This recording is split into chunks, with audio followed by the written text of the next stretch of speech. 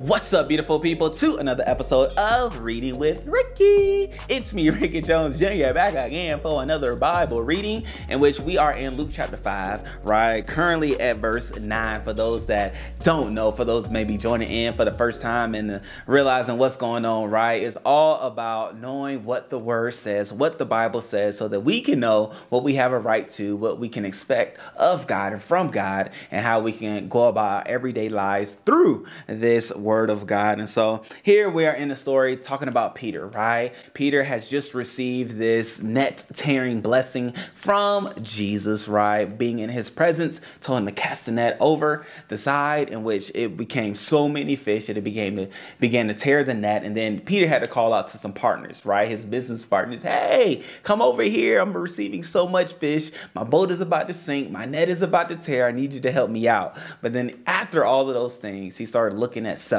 But then here we are in verse 9. It says, "For he, Peter, was awestruck by the number of fish they had caught, as were the others with him. His partners, James and John, the sons of Zebedee, were also amazed." So Peter had partners, but then also he called over James and John, which are going to soon become the disciples of Jesus as well. And they were all amazed. Why is this part in the text? Why is this in the Bible? I believe it's because that God is about to bless us. God is about to do some miraculous things in our lives. And it's going to be so much so that others are going to come into our lives that have been around us and say, whoa, God did that for you.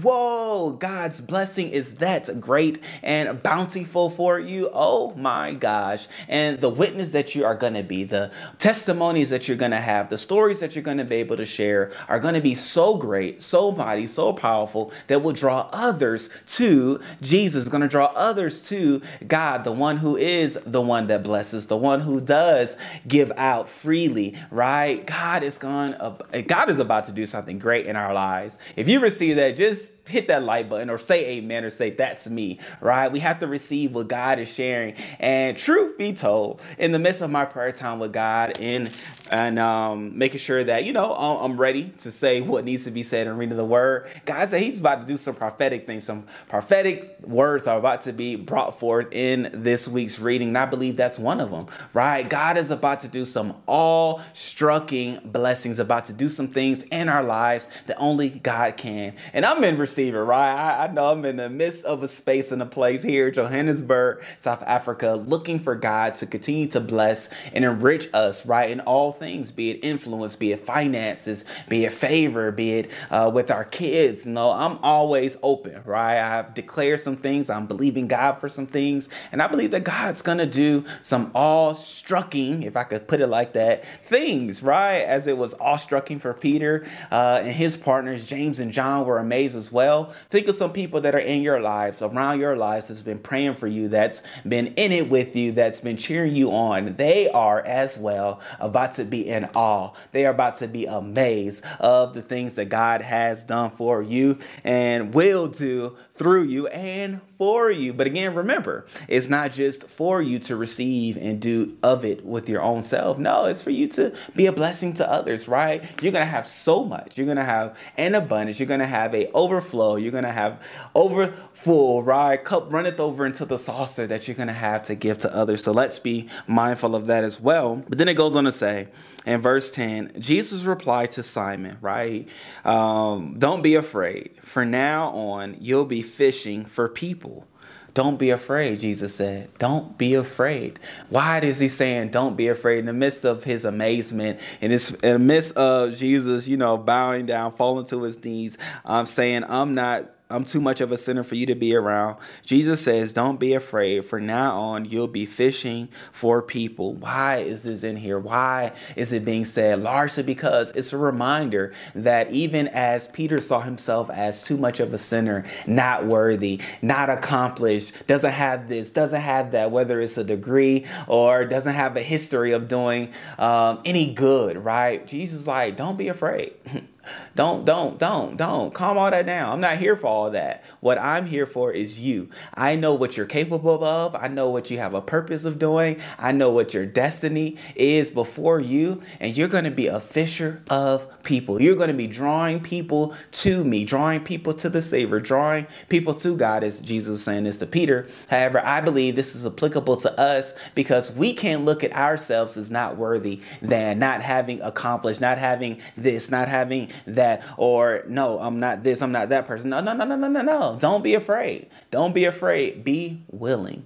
Don't be afraid, be willing. That's the word for us today. Don't be afraid, be willing, because God is going to use you. Jesus Christ has died for you to be a witness, to be a vessel, to be an instrument for the kingdom, to be a drawer of people to the kingdom because of the light, the specific light that you have that is unlike any other, right? But the light that you have that is going to draw others to the kingdom. I believe that for you. If you believe that for yourself, put it in the comments. I believe that's for me. Verse 12, it says, this is talking about Jesus healing a man with leprosy. In one of the villages, Jesus met a man with an advanced case of leprosy.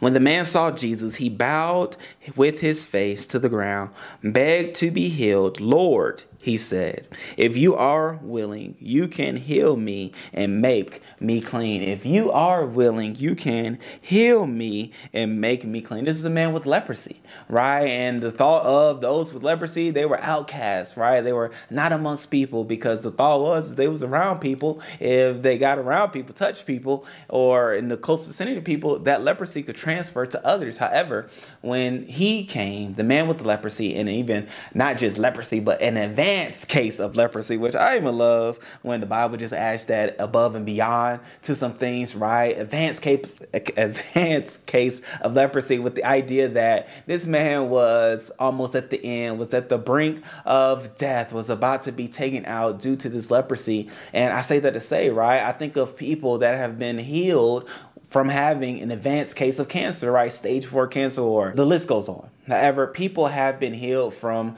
cases in which people have wrote them off or say you only have 5 months to live, 6 months to live, 2 weeks to live. God can come. God will come and heal them. It says the man asked to be healed and made clean. I love that. He was specific with his prayer request. He was specific from what he had from God. He wanted to be healed and he wanted to be made clean. I point that out because I asked you, how specific are you in your prayer request to God? Are you vague to the sense of, hey, God, I just want to have a good day? No, like, be specific. What will make a good day? Hey, God, I want to have no traffic on the way to work. I pray for no traffic on the way to work. I pray for nobody hitting on the brakes before me that's going to throw me off and get me off of my prayer time with you, my meditation with you, my praise and worship to you in the car. I pray that when I go into work or I go into the office or I start my day in business, that it's a great day. I thank you that the clouds are open, that the sun is shining. Be specific, ladies and gentlemen. Why not? God is, don't limit your prayer requests because you know what I'm saying, trying to be humble, or you don't believe that God can deliver what you pray. No, don't limit God by what you pray, because that's ultimately what you're doing. But pray specific, big, bold prayers and pray what you truly desire and can believe for. This man prayed that he would be clean and that he would be healed. That's a specific prayer. This man wanted to be delivered from leprosy, but also able to be around people as well, within community with others, because he was casted out due to his illness. And on tomorrow, we're going to come into contact with what Jesus said in verse 13. But as well, what I also have to emphasize is the man starting off by saying, if you are willing. Oftentimes we question God's will. We question what God is willing to do. We question what God is able to do by saying, if you're willing. And I want us to not to have this perspective going forward. However, the text has this example in here for us to be able to see the levels of faith, the levels of believing. And this man, he overcame unbelief. He had a measure of faith, right? As the Bible lets us know, we all have our measure of faith. However, he was able to grow from this space and also help us to be able to grow from knowing that God is not only willing, but he's also able to do what we request and ask for him to do. So Let us pray. I thank you, Lord God, for this opportunity always for us to be able to read your word, to come into understanding of your word, and to be able to realize and recognize through the examples of your word how we are able to live life in this world, Lord God. I thank you that you are for us. I thank you that you are with us. I thank you that you will never leave us nor forsake us. And I thank you, Lord God, that you and you alone are the one that provides healing, the one that has already provided healing. By your stripes, we are healed. And I thank you, Jesus, for meeting us everywhere that we are. And even as we pray for others, I thank you that our prayer requests are heard and they are realized for those in which we pray those prayer requests of and for. And I thank you, Lord God, that as we continue to be in your word, that you will continue to bless us. You'll continue to reveal unto us the fullness of your peace, your prosperity, your security, stability, health, healing, and truth. And I thank you that as we come in contact with the truth, it and it alone will set us free. It's in Jesus' name I pray. Amen. Ladies and gentlemen, I thank you all again, as I always do, for tapping in and tuning in with today's reading. And I pray that if you are even here today, still that you would like, that you would comment, and even share with others this Bible reading. And I pray that as it goes out, that we will as well be a beacon of light to others